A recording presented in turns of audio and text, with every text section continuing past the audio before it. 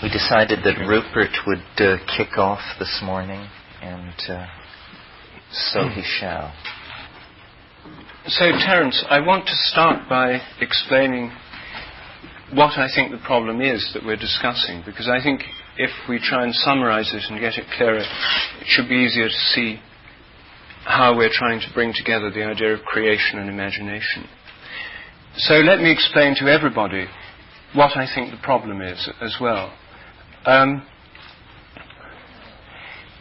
There's a crisis in science at the moment, a profound crisis which is going to change science as we know it. And the reason why the crisis is so profound is that two of the most fundamental models of reality that the West has ever known, these two fundamental models are both within science, and they're now in tremendous conflict. They've come into head-on collision. And this means that shock waves are going through the world of science. The existing worldview of science is an unstable combination of two great plates of theory, like continental plates crashing into each other. And where they meet, there are going to be major theoretical earthquakes and disruptions and volcanoes of speculation.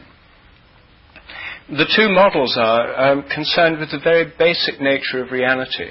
One of these says that the basic nature of reality is permanent, that there's an unchanging permanence underlying everything that we know, see, experience, feel, and so on. And in classical mechanistic physics, Newtonian physics, that permanence is seen as twofold. First of all, there's the permanence of the laws of nature, the eternal mathematical laws of nature, considered by Newton and Descartes to be ideas in the mind of God, God being a mathematician. This is a very popular and recurrently popular idea among mathematicians, the idea that God is a mathematician. And it was a view that strongly appealed to them, and their image of God was as a kind of a Christian God, but with a kind of Platonic or Pythagorean mind, containing essentially the mathematical laws of nature. So that was one source of permanence, permanent mathematical laws. The other source of permanence were the permanent atoms of which matter was supposed to be composed. All material objects were supposed to be made of atoms which were permanent.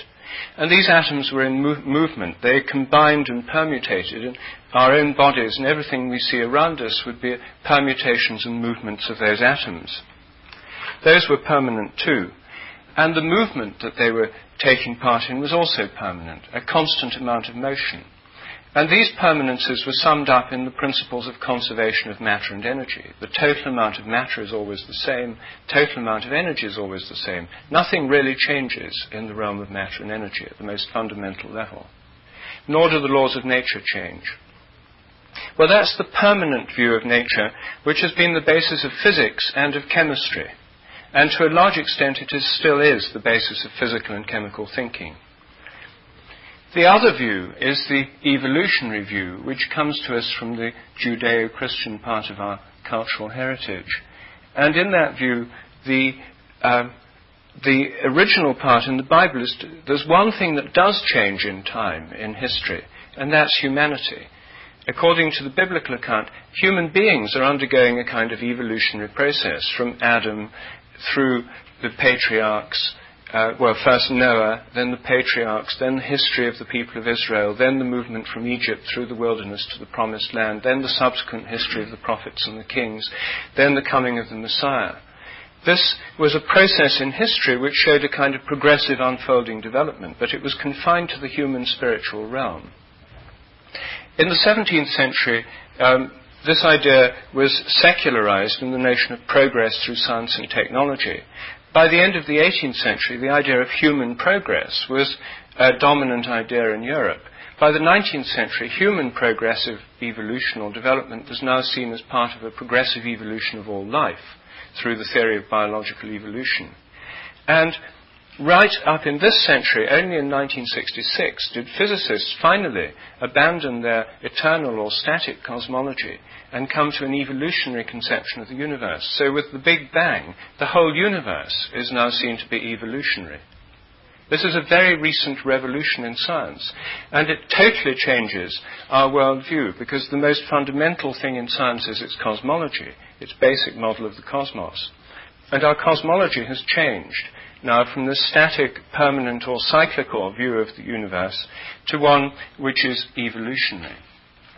Now, if nature is evolutionary, if all of nature is evolving, what about the eternal laws of nature, which scientists have taken for granted for so many centuries, concepts going right back to Pythagoras and the ancient Greeks? Were all the laws of nature there before the Big Bang? Well, if they were there before the Big Bang, where could they possibly be? There was nowhere to be. There was no universe. So if the laws of nature were all there before the Big Bang, then they must be non-physical, idea-like entities dwelling in some kind of permanent mathematical mind, be that thought of as the mind of God or just the mind of a kind of disembodied mathematician. They were thought to be permanent and all there before the universe. This assumption is still held by most of our modern cosmologists. It's something that physicists have not yet begun to question seriously. But as you can see, it's like an idea that's had the carpet taken from under it. It's sort of hanging over an abyss. Because there's no real reason why we should assume the laws of nature are permanent in an evolving universe. If the universe is evolving, then the laws of nature could be evolving as well. And in fact, the very idea of the laws of nature may not be appropriate. It may be better to think of the habits of nature evolving. The Big Bang is like the cracking of the cosmic egg. That's its mythological correlate, the notion of the ancient mythological idea of the cosmos beginning through the hatching or the cracking of an egg, followed by the growth of the organism that comes out. It's an embryological metaphor. And we now have a kind of developmental model of the whole universe. It's like a developing organism. It's not like a machine at all anymore. The universe is a growing, developing organism, which is differentiating within itself, forming new forms and patterns, an evolutionary process that on Earth has given rise to all the forms of animal and plant life, all the different kinds of microbes, to ourselves, and to the many and varied forms of human culture. So the question arises, how does this process happen? I myself have been working on a theory which I put forward in my two books, A New Science of Life and The Presence of the Past, which tries to understand these habits and how the habits of nature can evolve. What I'm suggesting is that there's a kind of memory inherent in each kind of thing, through in it what I call its morphic field. And that this, as time goes on, each kind of thing has a kind of collective memory of everything that's happened to all previous similar things. So, for example, when a crystal crystallizes, the form its crystal depends on the way similar crystals have formed in the past. Things are as they are because they were as they were, to use Terence's felicitous summary of this theory. In the realm of animal behavior, the theory says that if animals like rats learn a new trick in one place, then just because they've learned it, rats of the same breed should be able to learn the same thing more quickly everywhere else. So you train rats to do something in San Francisco, and all over the world, rats of that breed should subsequently be able to do it more easily, through a kind of invisible influence, like a collective mind of the rats that's changing or developing. There's already evidence that these effects actually occur. And this evidence is summarized in my books. It leads to the idea also that in human learning, we all benefit from what other people have learned before. There's a kind of collective human memory, an idea very like Jung's idea of the collective unconscious. So habits build up, and what I'm suggesting is that the regularities of nature are habitual. They develop as habits. Nature goes along habitually. New patterns come into being, but through repetition they become habitual. The universe is an evolving system of habits. But obviously, this is only part of the story. If the universe is an evolving system of habits, how do new things ever come into being in the first place? What is the basis of creativity? evolution must involve an interplay on this view between habit and creativity, just as our own lives involve an interplay between habit and creativity. So, a theory of evolutionary habits demands a theory of evolutionary creativity. And how can we understand the creativity that's given rise to new ideas, to Beethoven's symphonies, to theories in science, to new works of art, to new forms of culture, to instincts in birds and animals, to the forms of flowers and plants and leaves, to the many kinds of rocks and crystals, and to all the forms of galactic and stellar and planetary organization? What kind of creativity could underlie all those processes? Well, there seem to be two basic answers on the market within the conventional worldviews. One is the materialist view that says the whole thing is entirely due to blind chance, that there's nothing but a kind of darkness of blind material processes going on, and then by blind chance new things happen. That's the materialist theory. And it really says, by saying it's blind chance, it basically says don't think about it. It's chance, there's nothing more that you can say, so just forget it, take it for granted. Because there's no reason or there's nothing intelligible about it. It just happens, and there's nothing more you can say. The other theory is derived from the Platonic traditions of the Platonic theology, and says that it all happens because, in a sense, it was all made up in the mind of God. Everything that happens, every new form that appears, corresponds to an eternal archetype, a kind of eternal idea in the mind of God. But if evolutionary creativity is creativity that keeps on happening, it goes on as the world goes on, it's going on now. It's not something that happened once in an act of creation at the beginning. If it's going on now, it may be entirely blind, but there may be another model for understanding creativity. The other model for understanding creativity, I think, is provided by our own imaginations.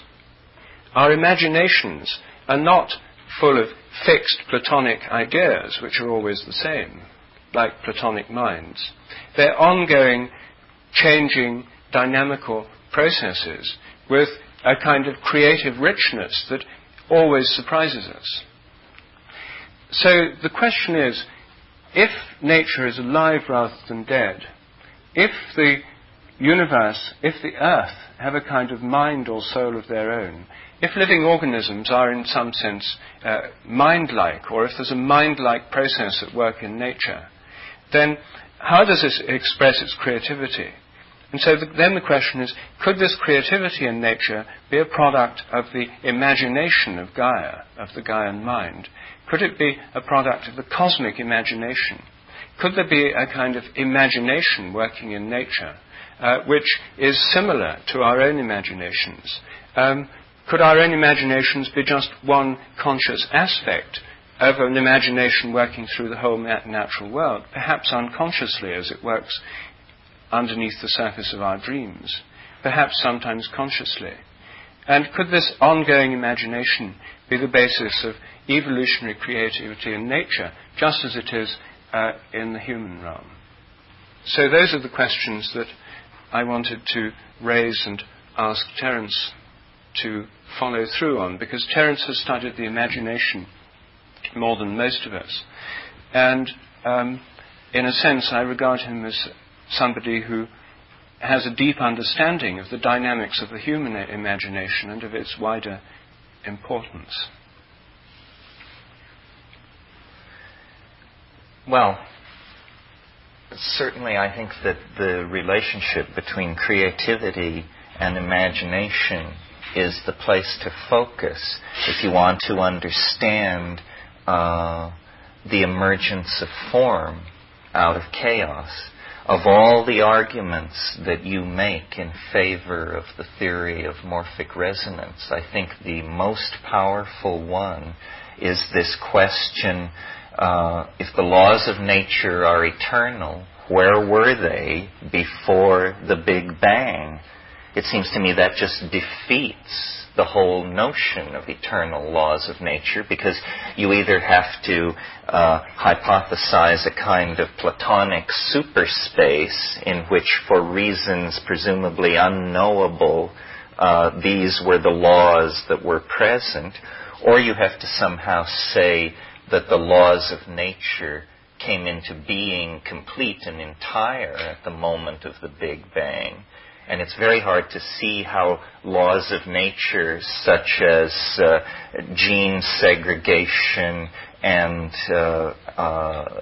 that sort of thing could exist in the situation of high-temperature physics and non-molecular systems that prevailed at the beginning of the universe. So my thinking about how pattern came to be in the universe has sort of taken all the orthodox positions and stood them on their head. And I think that's a useful place to begin. How would it be, or is it credible that perhaps what the universe is a kind of system in which more advanced forms of order actually influence previous states of organization? This is what is emerging in Ralph Abraham's work with the chaotic attractors. They are attractors. That means that they exert influence on less organized states and pull them toward some kind of end state.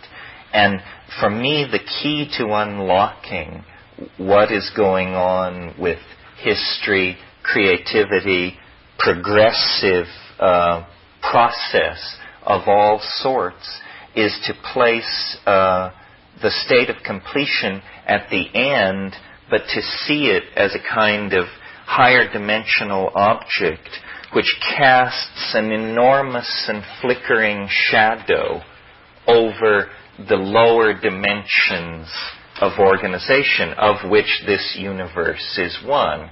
So that, for instance, in the human domain, when we look at history, what we see is an endless series of anticipations. The golden age is coming. The Messiah is immediately around the corner. Great change is soon to be upon us. These are intimations of change. It's almost as though the transcendental object that is the great attractor in many, many dimensions throws out images of itself, which filter down through these lower dimensional matrices and actually are the basis of the appetition of nature for greater expression of form, the appetition of the human soul for greater immersion in beauty, the appetition of human history for greater expression of complexity. So when I think about these terms, chaos, creativity, imagination, I see them, it's like a three-stroke engine of some sort.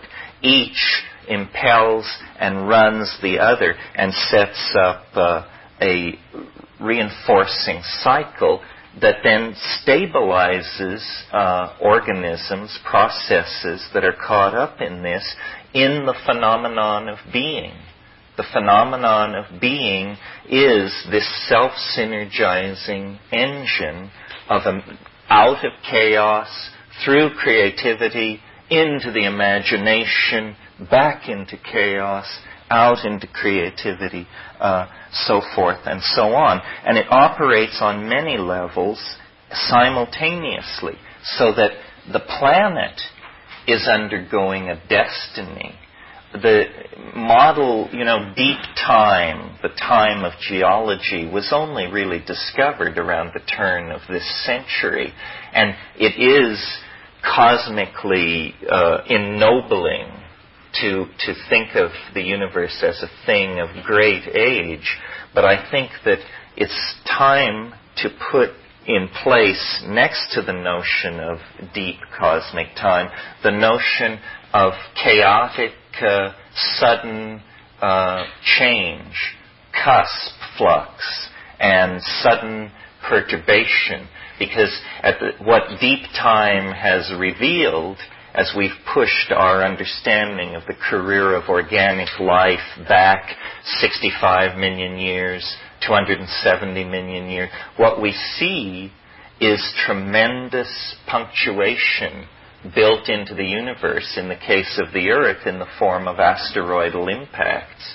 This thing which happened 65 million years ago, nothing larger than a chicken walked away from it on this planet. So there's a strange paradox where, taking deep time seriously, the message of deep time is you may not have as much time as you thought, that the universe is dynamic, capable of turning sudden corners. So then the imagination becomes a kind of beacon. The imagination is, as it were, a scout sent ahead, or something which has preceded us into history, and in fact is a kind of eschatological object. It is shedding influence, the morphogenetic field, if you wish. If the morphogenetic field is not subject to the inverse square law of decreased influence over distance, then I, as a layman, don't see why, Rupert, we couldn't locate it at the conclusion of process. Because, one of the things that's always puzzled me about the Big Bang is it's a singularity. This is the term physicists use for it. This means theory cannot predict it, and yet it is necessary to make everything which follows from it happen. So you just say, there's no reason for this, we have no argument for this, but the rest of the theory needs it, so it's a singularity. And the immense improbability which modern science rests on, but cares not to discuss, is this: the belief that the universe sprang from nothing in a single moment. Well, if you can make that leap to believe that, it's very hard to see what you couldn't believe. That is almost the limiting case of credulity, I would think, So in order to save the phenomenon, I would propose a different idea, that, I think it is eminently reasonable, and it is that as the complexity of a system increases, so too does the likelihood of its generating a singularity or an unpredictable perturbation. So the pre-existent state of the universe, I imagine to be extremely simple, an unflawed nothingness. In other words, the least likely situation in which you would expect a singularity to emerge. But now let's look at the other end of the historical continuum of the history of the universe. Let's look at the world we are living in, which is full of 106 elements, tremendous gradients of energy ranging from what's going on inside pulsars and quasars to what is going on inside viruses and cells, tremendous organizational capacity at the atomic level, at the molecular level, at the level of molecular polymerization, at the level of membranes and gels, at the level of cells and organelles, organisms, societies, so forth and so on. In other words, the universe at this moment is a tremendously complicated, integrated, multi-leveled, dynamic thing. And every passing moment, it becomes more so. This is what evolution, history, compression of time, what all these things are attempting to indicate, is the increasing complexity of reality. Well, then, is it not reasonable to suspect that if a singularity is necessary to explain this universe, that singularity must emerge rather near the end of the complexification process, rather than its beginning. You see, we simply have to reverse our preconceptions about the flow of cause and effect, and then we get a great attractor that pulls all organization and structure toward itself over several billion years. And as the objects of its attraction grow closer to its proximity, they somehow interpenetrate.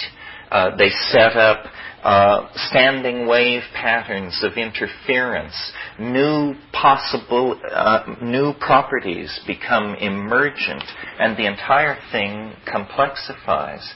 Well, to my mind, this is the divine imagination. This is what Blake called it. This is the only way I can conceive of it. That Rupert and I were chatting last night in our room about the aboriginal nature of God, this idea which is built into Whitehead, that somehow time is the theater of God's becoming, but it's also, from the point of view of a higher dimensional manifold, a kind of fait accompli. And this is no contradiction, or if it is, it's all right, because in these realms of higher ontology, you're always asked to avoid closure and hold the notion of a coincidentia positorum, a union of opposites. The thing is both what it is and what it is not, and yet it somehow escapes contradiction, and that's how the open system is maintained. That's how the miracle of life is possible. So I sort of think of the divine imagination as the class of all things both possible and beautiful. It's a kind of reverse Platonism. The attractor is at the bottom of a very deep pit into which all phenomena is cascading and being brought into a kind of compressed state. This is happening in the biological realm through the career of the evolution of life, which paleontological data makes clear. But it's also simultaneously happening in the world as we experience it within our culture. In other words, what we call history. History is the tracks in the snow left by creativity's wandering in the divine imagination. And if you are a student of theories of history, you know that these tracks in the snow, what is taught in modern universities these days, is that these tracks in the snow are going nowhere. The technical term is trendlessly fluctuating. And we're told that history is this kind of process. It's trendlessly fluctuating. It goes here, it goes there. It's called a random walk in information theory. It means you just wander around. And, well, it's very interesting. Now we begin to see through the marvel of the new mathematics that random walks are not random at all. That a sufficiently long random walk becomes a fractal structure of extraordinary depth and beauty. So you see, really what has to happen partially this weekend is for us to see chaos not as something that degrades information and is somehow the enemy of order, but rather chaos is the birthplace of order. Chaos is not the problem, chaos is the answer.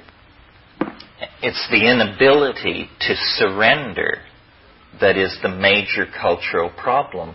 This is because everybody's personality is structured around the male ego, this tumorous growth that has come upon us since the collapse of the Gaelic worldview that was practiced in the ancient Middle East. This shift of emphasis from collective tribal values to the me values and away from partnership and toward domination is typical of the resistance of this need to surrender to the imagination. It amazes me. I was somewhere recently, and two people who I didn't know were sitting at a table next to me in a restaurant, and one of them was explaining to the other one something about the dynamics of the atmosphere. And the person to whom it was being explained was very intently trying to understand this complex phenomenon. And I thought to myself, amazing. These people go at this as though the weather wouldn't happen unless they understood its functioning. And they place great importance upon it. We each place great importance upon our own ability to understand reality, as though you were an understudy for God or something, so that if anything happened and they tapped you, you'd be able to say, that's all right, I can handle it, I understand thermodynamics and all this stuff. No problem. Well, this is not exactly this abandonment to the partnership life lived in the creative imagination that I had in mind. Well, we could go on and on about this, but I hope this has stirred up something in you and we can go forward with it. Well, I think I'm very interested that you start your description of the imagination from the cosmic attractor, or which sounds to me like a combination of Plato, Thomas Taylor, and Teilhard de Chardin. It's the idea of the omega point, and Teilhard de Chardin is the attractor of the whole evolutionary process. It's all being drawn towards this end point, which is actually very like Aristotle's conception of God too. He thought that the prime mover of the heavenly spheres, as the heavens went round, was God. The heavens were not being pushed by God, they were being pulled by God, who was so attractive that the motion of the heavens was kept eternally, especially in the outer spheres, in very fast rotational movement. The fast rotation being the closest they could achieve to the divine state of eternal bliss. And God was the prime mover by pulling the entire cosmic process, by attracting it. So I think that this idea of attraction, it has ancient roots. It's something that in this century has been brought out by Teilhard de Chardin. I think actually we have to have some notion of an attractor for the evolutionary process of the cosmos. And this has now actually become part of common discussion through the anthropic cosmological principle, which is the idea of the whole cosmic evolution being, in some sense, designed so that it could give rise to human cosmologists. This is the conception, this is the form the argument usually takes within cosmology. The argument is the cosmos must be such as to have allowed the evolution of carbon-based life on at least one planet, and then to allow the evolution of human intelligence so that we cosmologists could be around to discuss it. Well, this in a sense is a fairly obvious point to make. You wouldn't think it was very controversial, but it is, because it implies that there's some purposive organization in the cosmos that's given rise to cosmologists. And other people as a kind of byproduct. Well, this is what they're busy talking about in modern cosmology, the anthropic cosmological principle. If there is an attractor in the evolutionary process, then I think, which I think there must be, I agree with that, then the question is, how does it work in the process of evolutionary creativity? One way is to make this attractor a kind of Platonic mind in the future, which is what Terence, you seem to be doing, making it the old Platonic mind containing all possible forms and archetypes somewhere out there in the future. And then this somehow interacts with what's going on now. The way I understood it from Terence's description was that there's an ongoing system in the cosmos, in the world where we are now, an ongoing system of habits built up through the past and what's happened in the past.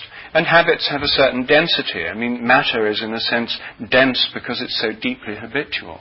There's a sense in which habits are the basis of the kind of density and the sheer materiality of the natural world, and its sheer resistance to the imagination. The fact that everything's so deeply embedded in habit. And then, left to themselves, of course, habits would just fossilize and the whole world would just become intensely, repetitively habitual.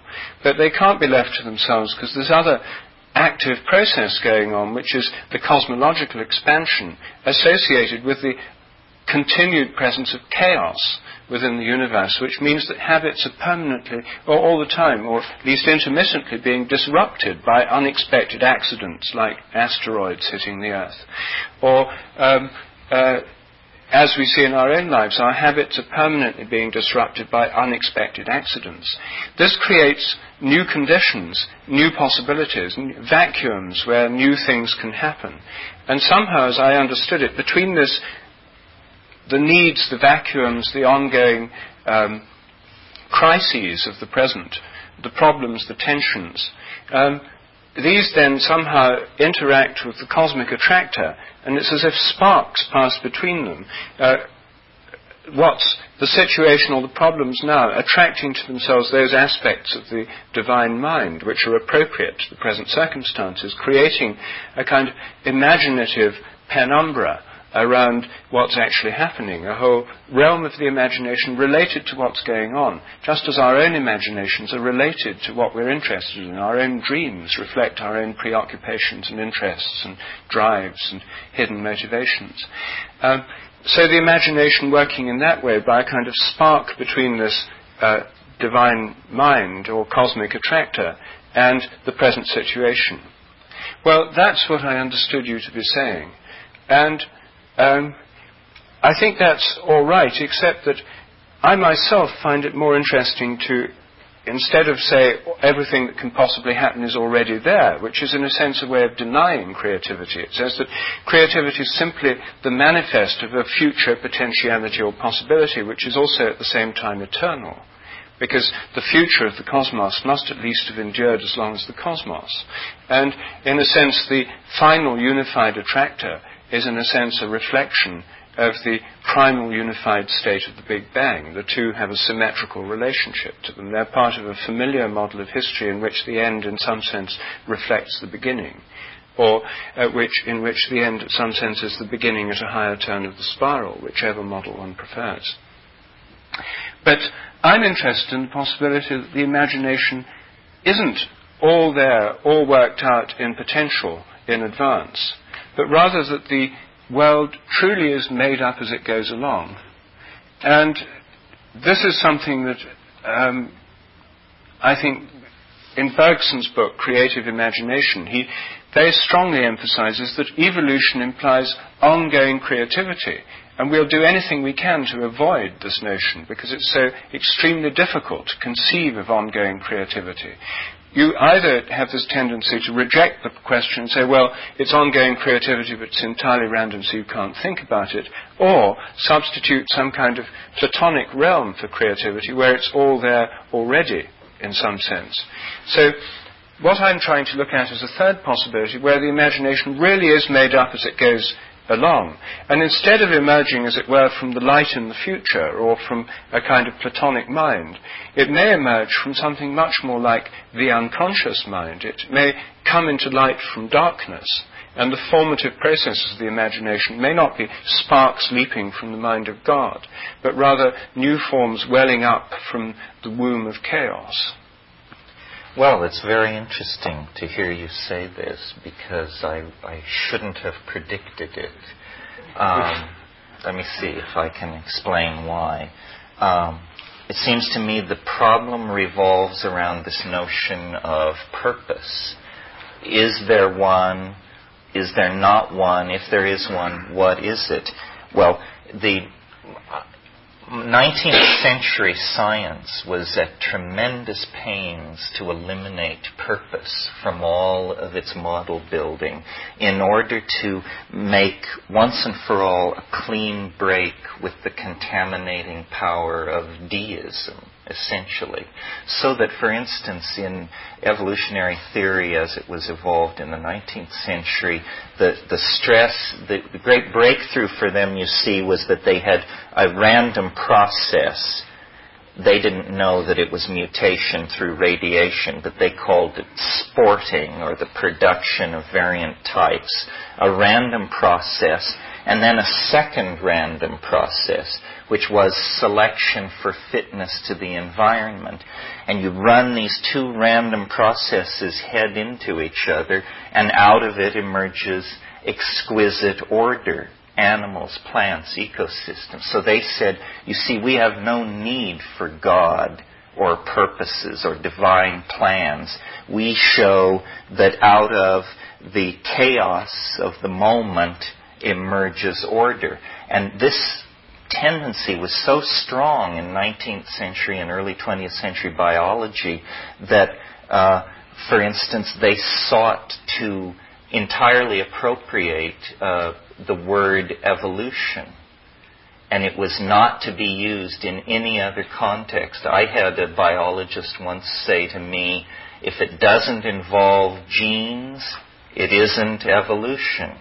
So you cannot talk about the evolution of the novel, the sonata, socialism. It has to involve genes. Well, largely through the work of Eric Jantsch, who we mentioned last night, this was overthrown. I don't believe that everything is finished somehow in some deterministic sense at the end of the cosmos. But I do believe that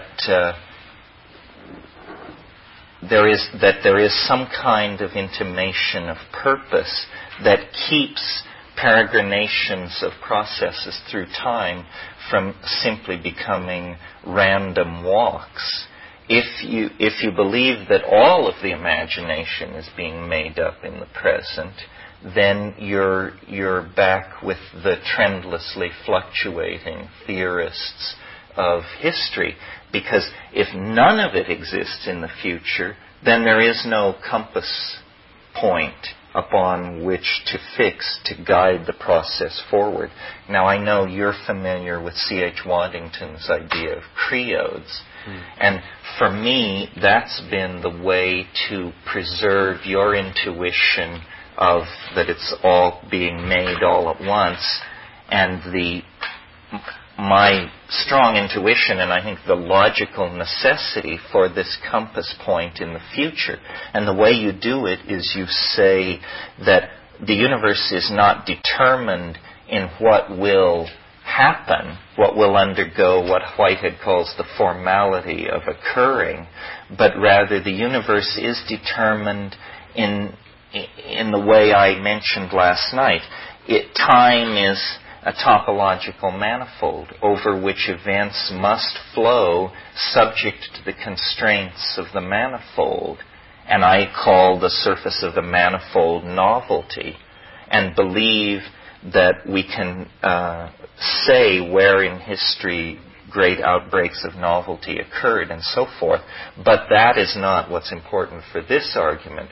What's important for this argument is that without knowing any of its content, we can place the novelty of novelties, the novelty to the nth power of novelty.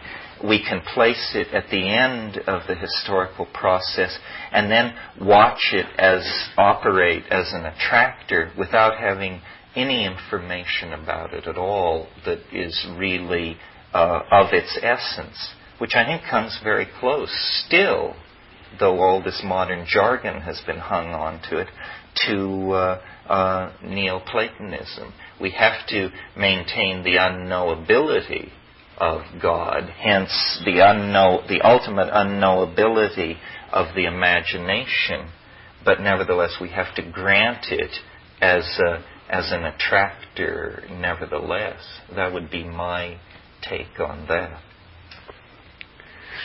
Well, I mean, it's partly a question of, as I see it, of what role one thinks the attractor has. I think that the cosmic attractor, as Teilhard de Chardin conceives it, or as Aristotle conceives it, is drawing things towards a state of higher unity. That's how you could express it. Mm-hmm. So one could say there's a process that attracts the entire evolutionary process of drawing things towards states of higher unity. And not just states, but in general, but as many possible states as can be. Otherwise, why would there be so many forms of life, so much variety in nature? But it may be, you see, the question is, are the new forms arising in the attractor? Or is the attractor simply attracting what's already a diversity of forms through a process that lies between them, as it were, the imagination? I think that creativity seems to involve, the Jungians talk about the welling up of forms from the unconscious. And it's as if there's a kind of creative process like welling up or boiling up of new forms in incredible diversity. And they're forms which are conditioned by memories of what have gone before and existing habits. But they're forms which make new syntheses, new patterns. And it could be that if there's a kind of unifying process working upon a boiling up of new forms, that anything that comes out, as it were, above the surface of the unconscious or the darkness or the boiling process or the chaos, has to take on a kind of unified form, as it were, to come above that surface. The light, as it were, into which it comes is a unifying principle. So it has to take on a unified form, but it could be any unified form. And as long as it's a kind of unified form, because it's a unifying principle into which the creativity is occurring or tending. I think in our own case, the one model for this is dreams. That dreams involve the appearance of these strange stories and narratives and symbols and images, which we don't create with our conscious minds. In fact, we usually just forget the whole lot, this wonderful display of psychic creativity that happens to each of us nightly is usually just forgotten or disregarded. But when we remember our dreams, they're bizarre and unexpected. It seems almost impossible to have an expected dream. And most of them have a continuous element of surprise somewhere hovering around them. And this curious feature of dreams, and it raises the question of where how they come from. The Jungians would say that they come from some structuring process in the darkness of the collective unconscious. And they'd see that as separate, a kind of imagination of matter or imagination of the psyche, not a kind of descent from some higher world, but a welling up from a... And so what I'm interested in is that the human imagination obviously works through dreams. It works during discussions, through language, through conversations, through fantasies, through novels, through our dreams, our aspirations, through advertising. And it also is revealed through psychedelics in a particularly extreme form. Now, in what sense is this imagination that we actually know about, that we know about from experience, related to the imaginative creative principle of nature? Is Gaia, as it were, awake on the side that's in the sunlight, and in the side that's in the darkness as it rotates, dreaming? At night, are the plants, the animals, the whole ecosystems, the oceans, in some sense, in a dream state, when dreams and spontaneous images of what might be possible come to them? So, is there a kind of Gaian dreaming, and does it happen on the night side of the planet? Is the imagination, as it were, located? How is it rooted in cosmic events? I mean, what would the Gaian mind feel like? What form would a Gaian dream take? Or what form would a Gaian psychedelic experience take? That's how I'd like to know how you're thinking of it. I think a Gaian dream would be human history. That human history, perhaps it isn't that the planet sleeps each night, but that perhaps it's been sleeping for 50,000 years and is having a dyspeptic dream that causes it to toss and turn. But if it could only awaken from that dream, it would just shake its head and say, my God, I don't know what it was, but I hope it doesn't come back. That human history has that quality. I mean, James Joyce should be mentioned here, saying, history is the nightmare from which I'm trying to awaken. And the whole structure of his novels, the integrating of historical data with daily newspapers and this sort of thing to give reality the quality of a dream. I think your mentioning of the psychedelics is important. You said it was an extreme and intense example of this. I think that it's so intense and extreme an example that it argues strongly that the imagination is not the human imagination. While we may be able to analyze dreams and see the acting out of wish fulfillment or repressed sexual drives or whatever, depending on our theory of dreams, the psychedelic experience, it's preposterous to attempt to analyze it in terms of human motivation at its intense levels.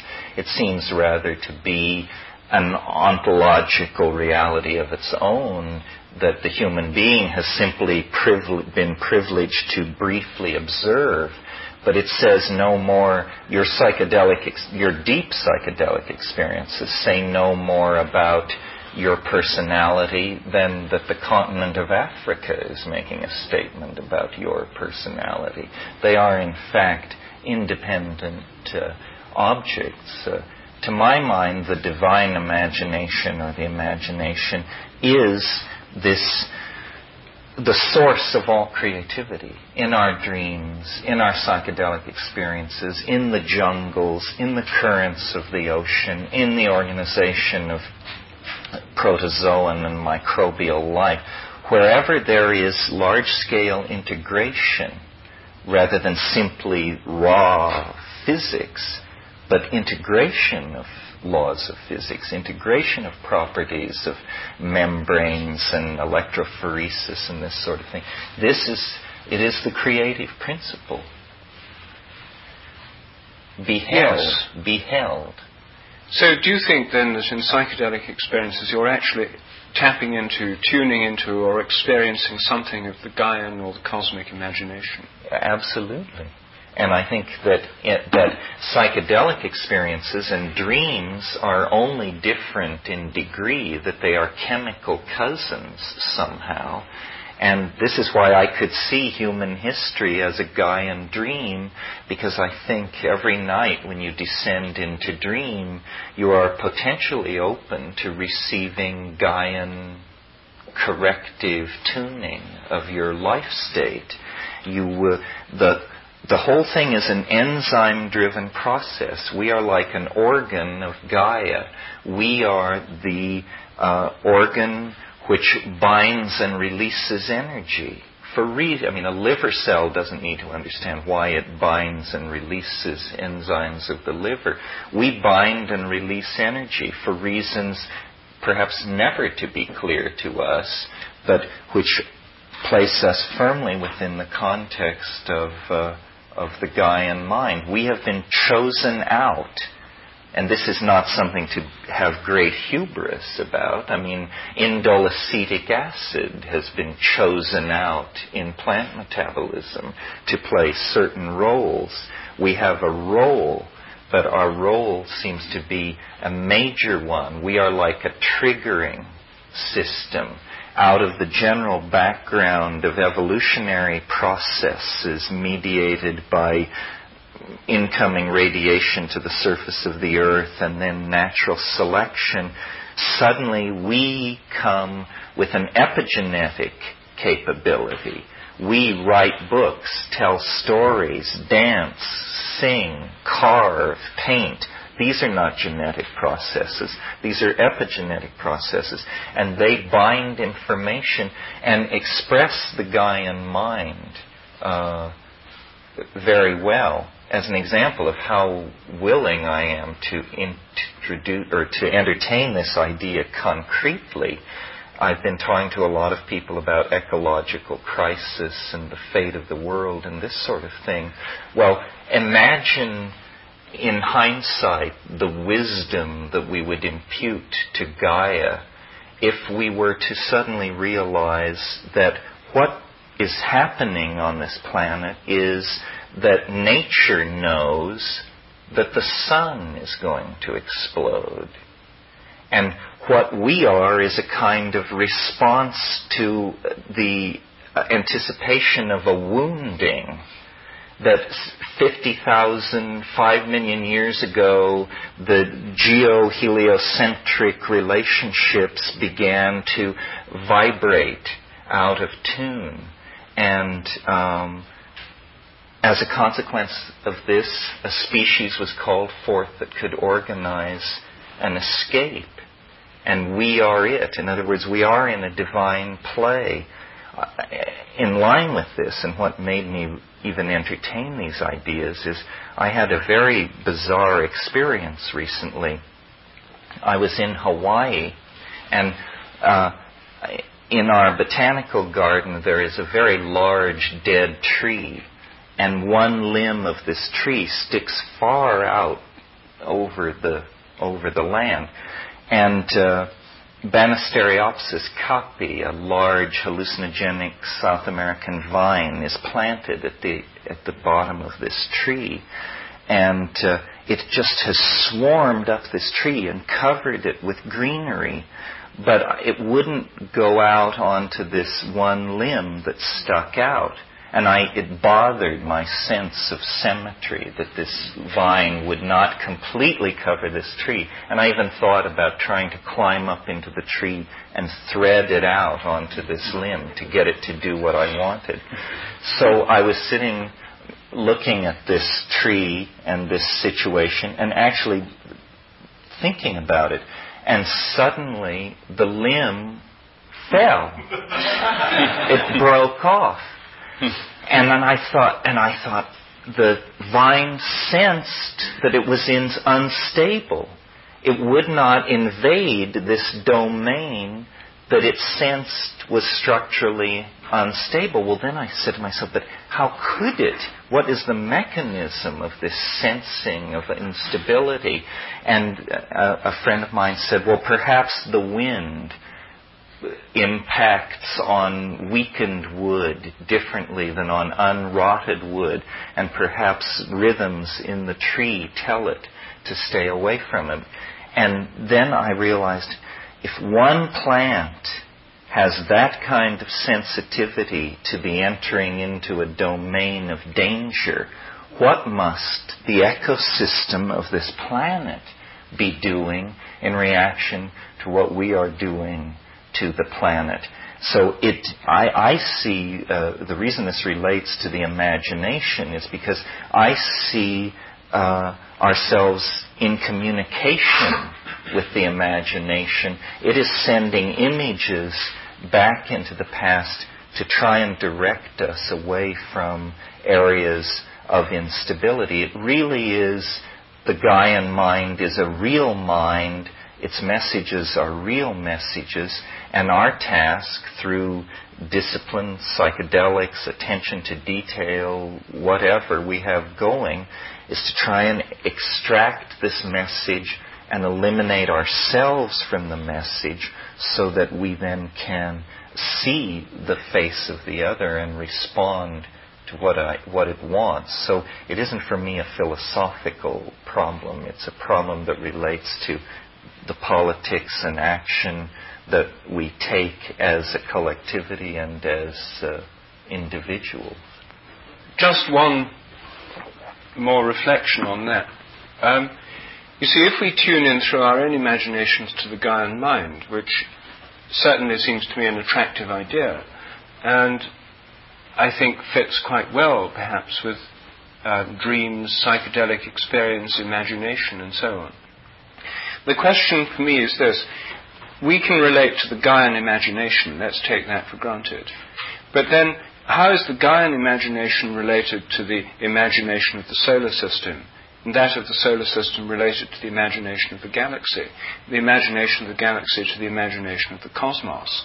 And then, how is that related to what we could call the imagination of the cosmic attractor, or God the Father, or Well, the cosmic I'm Christ. not sure that I want to follow you into the cosmic Christ. For me, the mind of the solar system, I think there should always be some physical stuff to hang these things on. The Gaian mind is not a problem. The Earth teems with life. A Jovian mind is not a problem, because the complex chemistry, the metallic behavior of gas ices under pressure, and all of this stuff seems to me to place enough cards on the table that mind could well emerge in that situation. Similarly, the oceans of Europa, there are a number of places in the solar system where there's enough complex chemistry that I can imagine these very large self-reflecting entelechies to get going over billions of years. But to move from that to the hypothesis of a continuous hierarchy of minds out to the level of the galactic mind, you have to ask hard questions. I mean, how long does it take the galactic mind to think a thought? Does it do it instantaneously via morphogenetic fields? And if so, then what are the transducing and signal sorting filters through which it goes? If it does it through light, then to say that its thoughts are vaster than empires and more slow is to suggest that they're very high-speed phenomena indeed. Empires come and go by the thousands before a galactic thought could reach from one side of itself to the other. But I think that if we're thinking of galactic imaginations and the basis for them, one would be all the probabilistic processes and the stars and everything within it. If the communication is instantaneous, which it may be, or if it isn't, we don't really know, because I think a factor which changes everything is the discovery of dark matter, the fact that 90 to 99% of the matter in the universe is utterly unknown to us. This recent discovery effectively tells us that the whole cosmos and every material thing in it has a kind of unconscious, a material unconscious, an unknown dark realm which conditions everything that happens, the shapes of the galaxies, their interactions, and what's going on. But it's utterly unknown to us. And so we've now got a kind of cosmic material unconscious which could play the same role as our own unconsciouses. And so your search for the basis of the imagination in the known phenomena of physics and the visible realm is certainly an important one. But the fact is there's so much more that physics itself has revealed which is there and could be the basis of any number of processes. Yes, I assume that psychedelics, for instance, somehow change your channel from the evolutionarily important channel, which is giving traffic reports, weather reports, and stock market reports, to a channel which is playing, the classical music of an alien civilization. In other words, we tend to tune to the channel which has big payback in the immediate world, but that there are these other channels of the imagination, not so tailored for human consumption, seems obvious to me. I think that you're right. I mean, the memories and hence all objects of cognition are not in wetware, the wetware of brains. It's somehow plucked out of a super space of some sort via very subtle quantum mechanical transductions that go on at the molecular level in the brain. The divine imagination is the reality behind appearances. Mm-hmm. Appearances is simply the local slice of the divine imagination, but what you want is a kind of map or a global overview. Mm-hmm. Well, perhaps we should open this up if people have something they would like to say. This man leads the way. Well, of course, you've fired every neuron in my brain. I have a somewhat different view of the problem of the eternal scientific laws. In my opinion, the question of did these laws exist prior to the Big Bang is a non-question. It's like the old Zen question of what happens to your fist when you open your hand.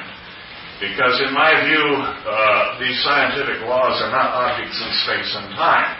If they were objects in space and time, of course they could not exist before the Big Bang. In my view, these scientific laws are linguistic structures that we create, that we choose, in order to give reasonably good expression to the regularities that we measure in the world, and which we use for prediction and control purposes.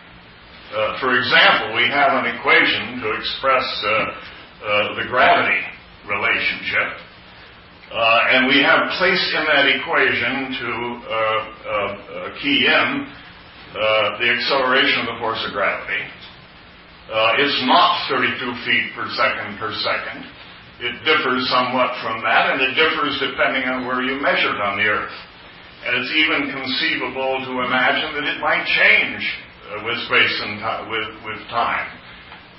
Because it's been going on for so many billions of years now, in Rupert's view, I'm sure that it would be unlikely to change very much, but it's perfectly possible for it to change.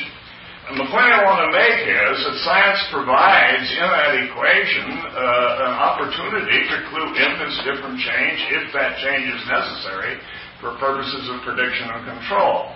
I think that the laws of nature can be used for purposes of prediction and control within the kind of developing evolutionary cosmology that Rupert has expressed. All right. Well then, yes. I mean, the thing is that there are two theological views, you see, that are possible about this. If the laws of nature are linguistic structures outside space and time, at least in the Judeo-Christian world, the prevailing archetype is the Word of God. They're the Word of God. They're the Logos, which is the traditional theological view of the laws of nature. So then it really comes down to a theological question. Do we think that the Word of God is a kind of eternally sonorous set of vibrations or linguistic structures that somehow permanently there in the permanent mind of a transcendent God? Or is the Word of God something that God speaks, and like real words, is a series of processes in time? Spoken words are not eternally there. They're things that take time to speak. And the underlying basis of a spoken word is the flow of the Spirit or the breath. So are the words of God, if we take this Logos model, spoken words that involve a process in time, or are they like a sort of encyclopedia that's written words that can be sort of eternal? No. In my view, they're not...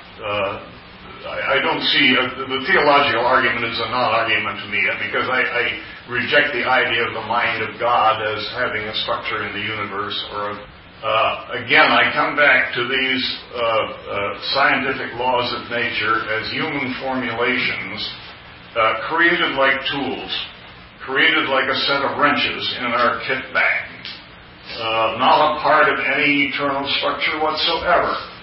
But at the same time, I recognize that certain of these laws that we have created are of such a nature that it would be very hard to conceive of us having a science without them.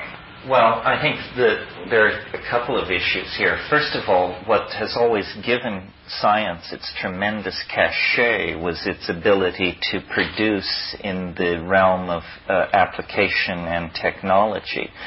So I agree with you that these things are like wrenches, but that is not at all satisfying to a philosopher of science who doesn't care about the application, but wants to know, is this or is this not in fact so? Rupert is suggesting that laws are habits, and that habits change over time. They're incremental. Therefore, in his view, no law is in fact a law. It's a tendency or a creeping gradient of some sort. Now, the argument for this is that we've only been measuring the constants we use to describe the universe. We've only been measuring them for 100 years on one planet. We say that the speed of light is 186,000 miles per second, and we've measured it on one planet for 100 years, and we extrapolate this statement to the entire cosmos. If, in fact, laws are local and invariant, then this is going to be a hard swallow, because it makes science no more than a series of localized opinions. It turns science into folklore. The thing that personally I find a personal discovery of, and I don't think it comes from reading outside, is just a realm of pure geometric possibility, of pure form and symmetry. And this seems to me the underlying Pythagorean or Platonic concept, and that it does exist outside of time, and that it's some sort of template off of which possibility hangs. And that what undergoes the formality of actually occurring resonates against this template, and also most likely resonates against what has been materially manifested, so that it's going to take time. Yes, well, I agree with what you're saying about a template. I mean, this is this idea of a topology that I want to put out. Rupert and I were, again, last night after the meeting, talking about the idea of God as a mathematical mind had come up, and I was saying how much a mathematically minded God would miss how impoverished that concept is, because the primary qualities of experience, which are color, light, tactility, and then even subtler things like appetition for the past and the future. So all of this would be eliminated from the idea of the mathematical God. In a way, the way I see it is it's almost as though there is a wire frame. Yes, that the future is almost a kind of mathematical wire frame, and that's what God, quote unquote, knows in eternity.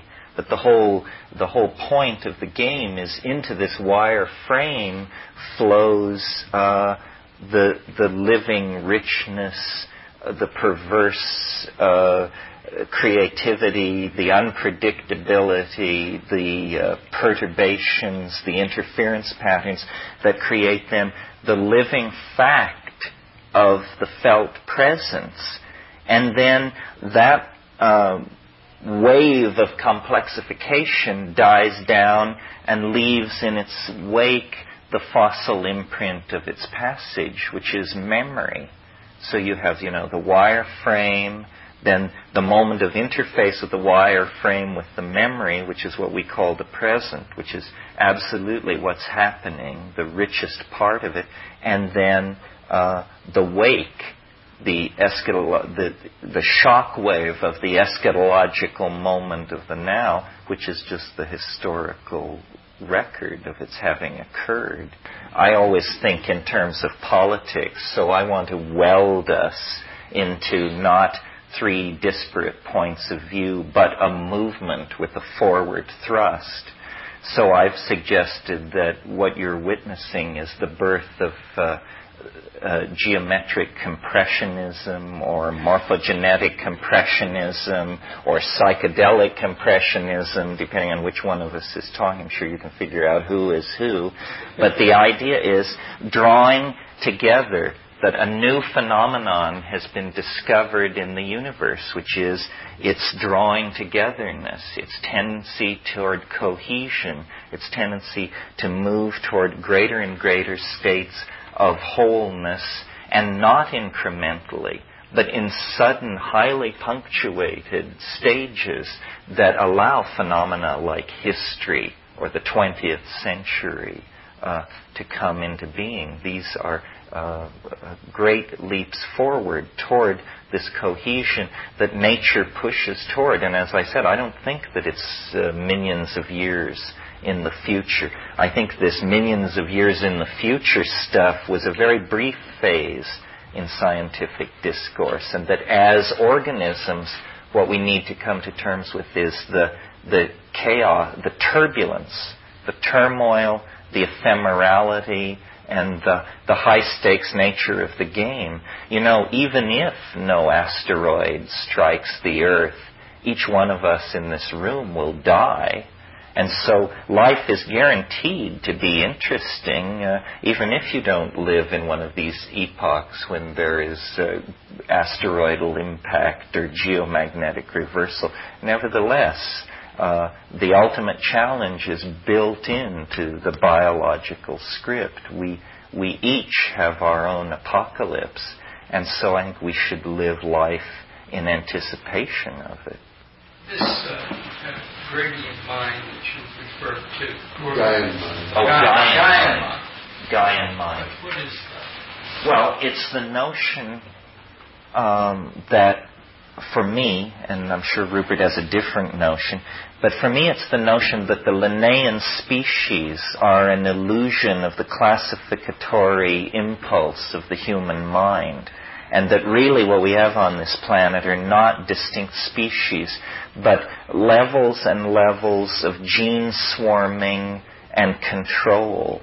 And that intelligence, creativity is such a positive adaptation for any biological system that possesses it, that I think the planet wouldn't have waited 5 billion years to allow self-reflecting intelligence in an organism such as ourselves. I think probably self-reflection arose in fairly early in the history of the Earth, and that the Earth is a minded, integrated kind of entity. How this works is hard for us to model because we've only had the image to guide us for 10 years or so. But the planet thinks, it perceives, life has a petition for more life and for an extension of itself, and the best strategies are cognitive, so that all of these things that we see happening on the planet that we take to be miraculously ordered results of random processes may actually be the result of the creation of a great engine of cognition. That history is the thought of Gaia, biology is the musings of geology, and so forth and so on. That we have been wrong to claim consciousness as the unique capacity of human beings. It is, in fact, a general property of organization, and the larger the organization, the more conscious it may well be. So that I don't feel human beings are set against nature. I think we occupy a special role in nature, but it's a sanctioned role. There is no such thing as getting out of control, because the control system is so deep and so vast that it's inconceivable. But what is happening may appear to be out of control because we are not in full connection with what the purpose of all this is. Yeah, Ruth? Yes, let me try and put it a different way, answering the same question about the Gaian mind, because it's obviously one of the things we're interested in talking about here. Starting from a straightforward starting point, the idea of Gaia, put forward by Lovelock and other scientists, is that the Earth, using the name Mother Earth, Gaia is the Mother Earth of the Greeks, that the whole Earth is a living organism.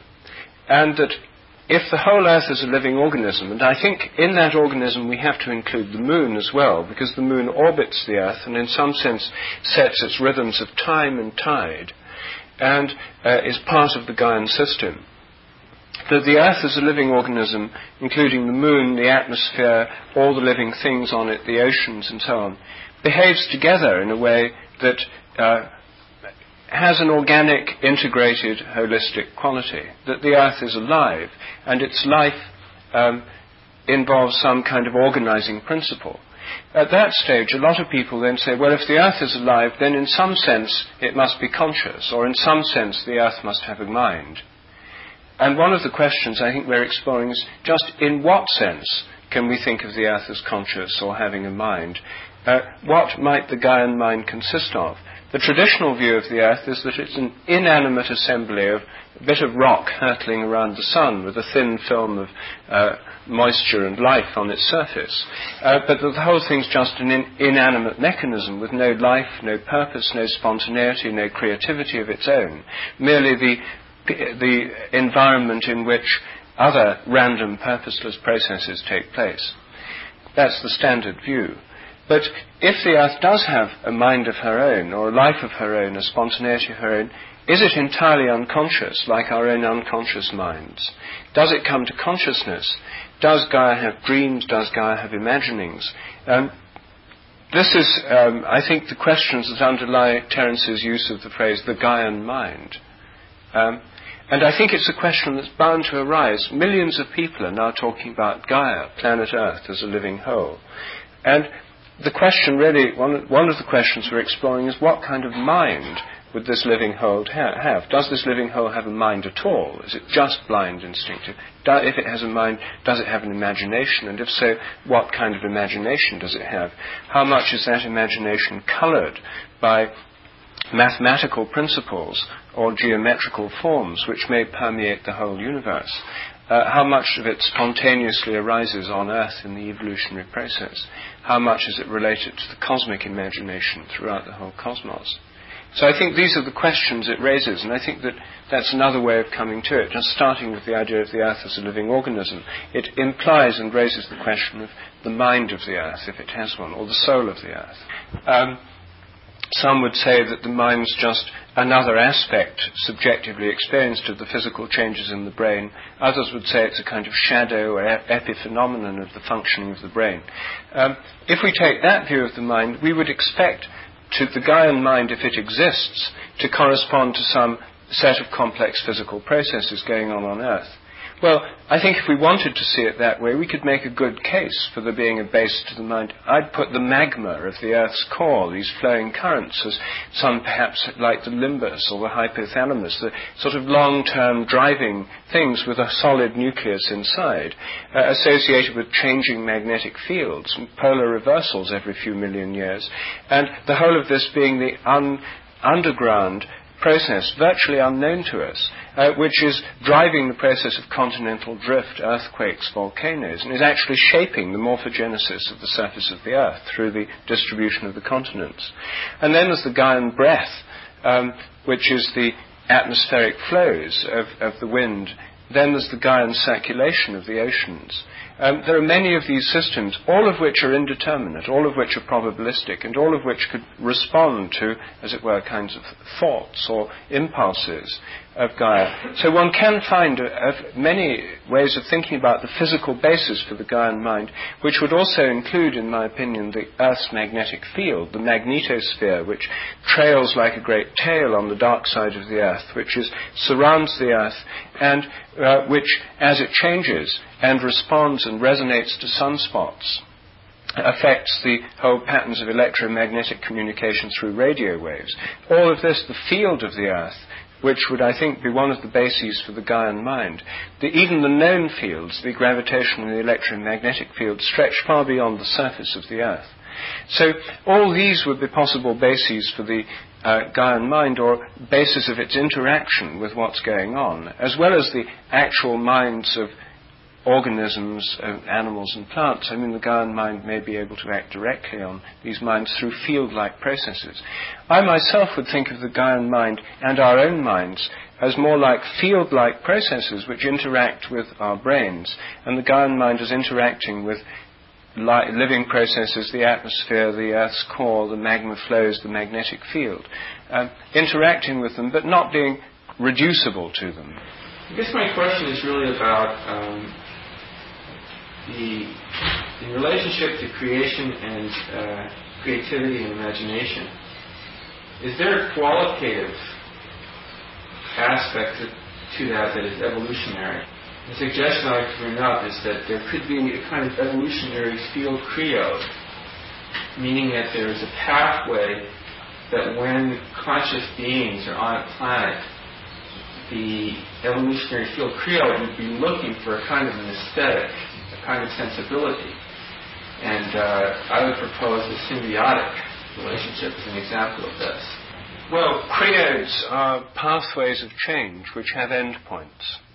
And for those who've not been following the literature on creodes, the idea is this: when an embryo develops, for example, a liver, a group of cells develop into your liver, another group of cells develop into your kidneys, that the pathways of change they go through are attracted towards an endpoint, which is the mature kidney or the mature liver, that they're drawn towards that. And this pathway of change drawn towards an endpoint is called a creode. It's considered to be an object within a morphic or a morphogenetic field.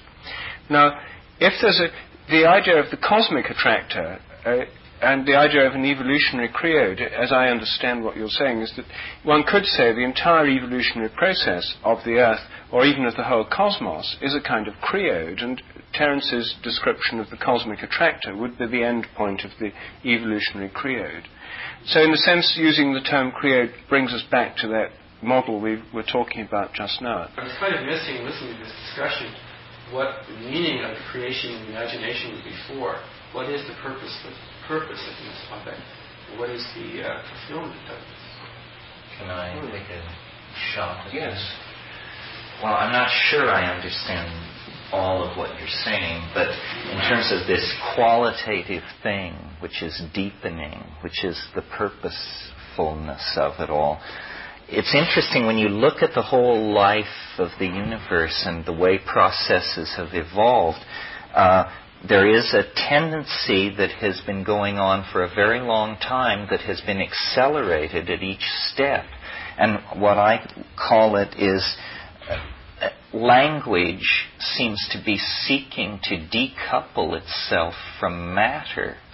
DNA was the first language, and it's a language written at the molecular level, and it's faithfully a physical replicant is made of it, and then that template is used to create proteins, which are the statements in this language. Well, that's how all nature does it, except human beings. And we have this epigenetic capability. We can write books, dance, sculpt, paint, all the things that I mentioned. Well, then, when you look at the 20th century, the tendency to dance, paint, sculpt, and so forth has, through technology, become ever more released from the constraints of matter, so that now we paint on computer screens.